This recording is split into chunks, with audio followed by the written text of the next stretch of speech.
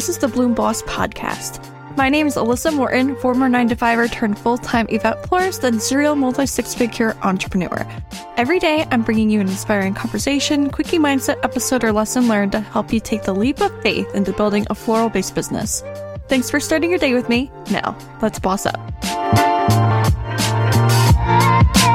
Are you an aspiring or new event floral entrepreneur struggling to find the information, trainings, and community you need to build your own joy-filled flower biz? Come join us in our Bloom Like a Boss Club, the exclusive community for event floral professionals. Each week, our members receive a new design and recipe along with monthly group trainings and bonuses for being part of the club. Visit the link in the show notes to learn more. Welcome to the Bloom Boss Podcast. Every single day, I'm bringing you a new episode to keep you inspired and moving the needle on your business. As floral designers, mindset is so important because it dictates exactly the amount of energy that's going to be flowing into your business, whether it's positive or negative. And we want to be attracting all of the abundance, a lot of positive clients. We want to attract positive experiences, abundant budgets, like all of the things that are going to allow you to be creative and work in the way that you want your business to run. So in today's mini mindset episode, I want to talk about this mantra. And this is what I want you to repeat to yourself. The mantra is, my business aligns with my values and brings me fulfillment. As entrepreneurs, we're able to build our business in the way that we want. It suits our needs, it suits our lifestyle, and most importantly, it speaks to our values. Something that you value might not be the same as somebody else. I value sustainable mechanics and locally sourced flowers.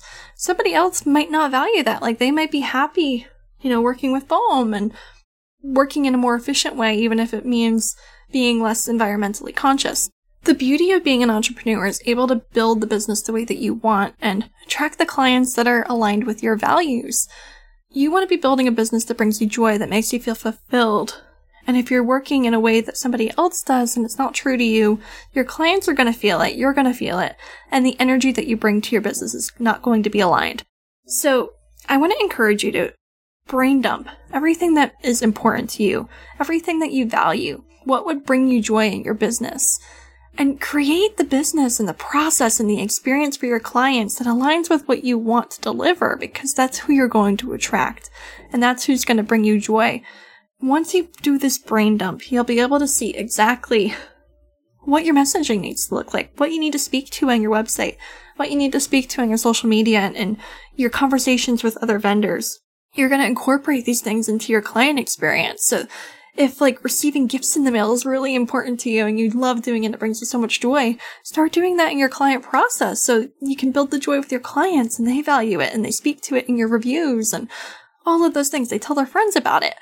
This is how your business will grow and it will feel fulfilled and you're going to feel so aligned and in tune with your business and you're going to grow to love it. If you're doing things that don't bring you joy or working with materials that you don't enjoy, maybe you start attracting the clients that you don't want to work with because this is what you're putting out into the universe and showing them that you want more of. That might sound a little woo-woo, but there's a lot of realistic.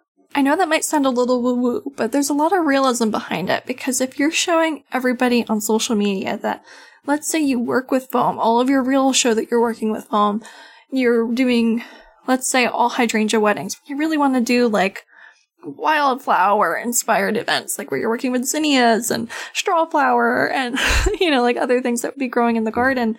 If you're showing off these hydrangea events, you're going to be attracting hydrangea clients.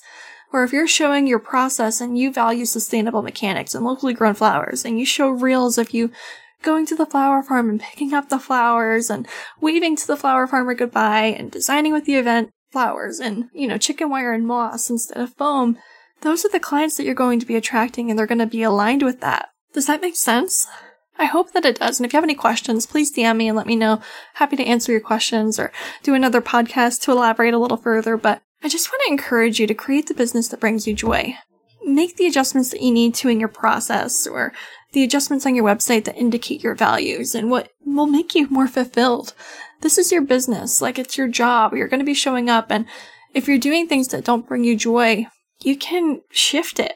You can do more things that bring you joy and attract those clients so that you continue to do the things that bring you joy. I hope that makes sense and that doesn't sound too woo-woo, but I just want you to have that abundance mindset today. Keep in mind that your business aligns with your values and brings you fulfillment. My business aligns with my values and brings me fulfillment. Keep that mantra going through your head today. Do things that are going to inspire that kind of action that are going to make you feel fulfilled and attract all of the abundance that you need in your life today. Be sure to tune in again tomorrow for an episode all about how you can incorporate other services in addition to floral design so that you can increase your revenue and open up another stream of income in your business. I think that this is going to be a really powerful conversation for everybody, and open your mind to other opportunities out there to increase revenue. Try to create more consistent income in your business, because the event industry can feel like feast or famine sometimes, and creating more income streams is going to help with that. I'm a big believer in it. That's why we've got so many businesses. Hope everybody has a great day today. And if you love what we're doing, if you love the conversation tomorrow, if you love the podcast that we've been putting out, come join us in our Bloom Like a Boss Club. We've got an exclusive membership just for event florists where we show up every single week with a new recipe and idea to keep you inspired and using different products and different ideas to pull together. We're sharing group trainings and exclusive bonuses and discounts to help you do fun things. Like we're doing retreats and workshops and, community meetups, like all sorts of really wonderful things to get the community together and, learning and continuing to grow and expand creatively. So hope to see you over there. For more information, go look at the show notes, and I'll see you guys tomorrow. I hope today's episode inspired you on your floralpreneur journey. Make sure to check out the show notes for a rundown of today's episode, along with the important links and resources we drop for you.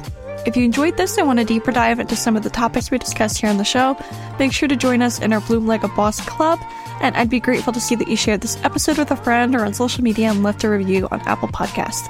Lastly, if no one's told you today, I want to remind you that you can build a successful business while playing with flowers. Now let's get out there and boss up.